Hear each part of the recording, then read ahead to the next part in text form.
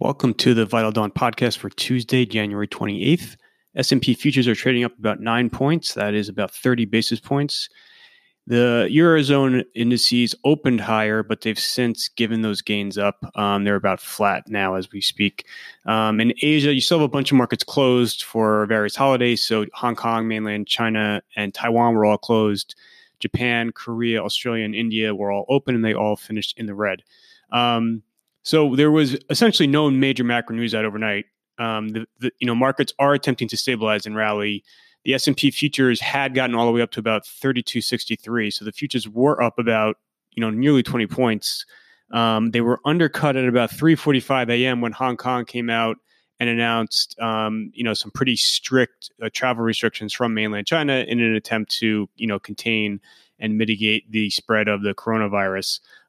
Those headlines weighed a little bit on futures. So the futures are, they cut their gains about in half. S&P futures still up about 9 points, but they had been up about nearly 20 points. So other than those Hong Kong developments, there's really not much to talk about on the macro front.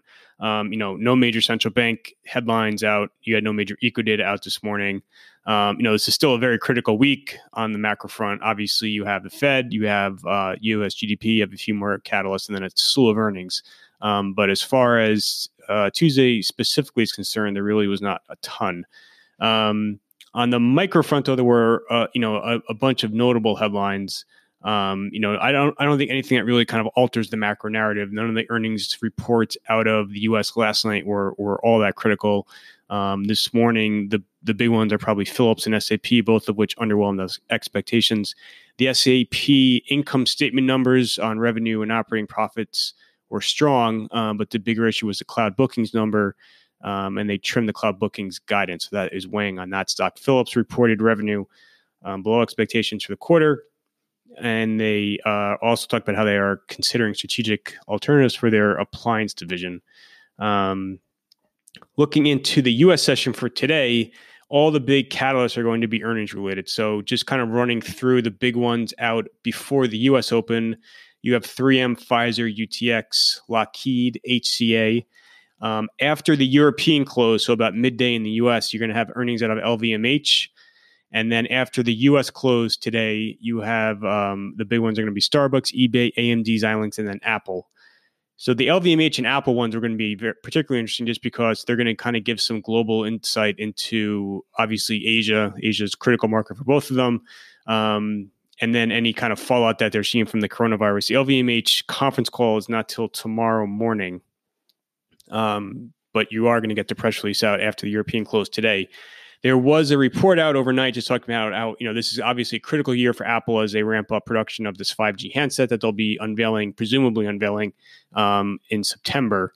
There were some reports out that Apple, could experience struggles just given all of the restrictions that are now in place in China as far as movement.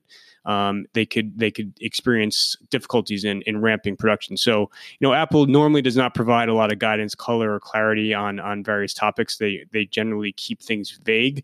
But this will be a big topic of conversation, obviously, on their call tonight, just as far as any supply chain restrictions or limits that they're experiencing. I have a preview out on Apple that was published on the website. There's a link to it in today's Vital Dawn ahead of their earnings tonight. So that is essentially it. And then I would just, as far as the broader tape is concerned, again, I don't think debate so much at this point is that people have to slash their assumptions on global growth or earnings estimates. You certainly are going to have to obviously take down Chinese growth expectations, at least for Q1, just given all the restrictions that are in place. It's not so much a question of economic demand suffering in terms of sentiment from the coronavirus. It's just more of a physical limitations as far as movement of people, goods, et cetera, with all the severe restrictions in place. So China is obviously going to experience headwinds, ideally not beyond Q1, but you're going to have to take down Q1. But I don't think necessarily that you have to kind of undermine or cut the 2020 S&P EPS forecast. I think, again, the bigger issue for me is the S&P going to surrender the recent multiple expansion where, we had been at about an 18 times ceiling, and then, starting in December and then into earlier January, the consensus quickly swung to, talking about 19 or 20 times as an appropriate S&P multiple. I think that we can get down to that 18 times again, and that would be about 3150 in the S&P. I don't think that you really have material downside below that. For all the reasons that we've been rallying before, with earnings and data are moving in the right direction. You still have monetary policy that's very accommodative.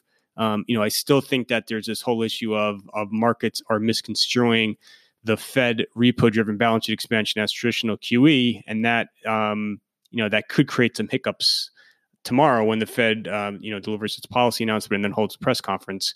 But no, you still have very accommodative policy, and you probably are going to see it become even more accommodative in China as they attempt to kind of deal with some of the fallout from the coronavirus. And then on the trade front, you still have this issue of possible additional rollback of the China tariffs. And, I think if you were to see the markets really seize up and you were start to see, the market fall even further, that's a very easy lever for Trump to pull. It doesn't require any approval from anyone.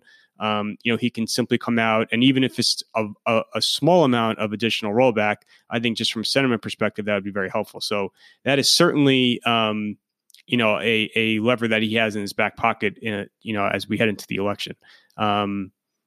Trump today at noon will be unveiling this big Middle East peace plan that, by all reports, sounds like it will not, it will kind of not amount to anything. But he will be obviously in front of, reporters. And so we'll kind of, I'm assuming we'll be asked a lot of questions on a variety of topics, including, the economic impact of the coronavirus. So that is it for today in terms of running through everything. Like I said before, the big scheduled news for today is really just on the earnings front. And then Triple M should be the first major report out today at about 6:30.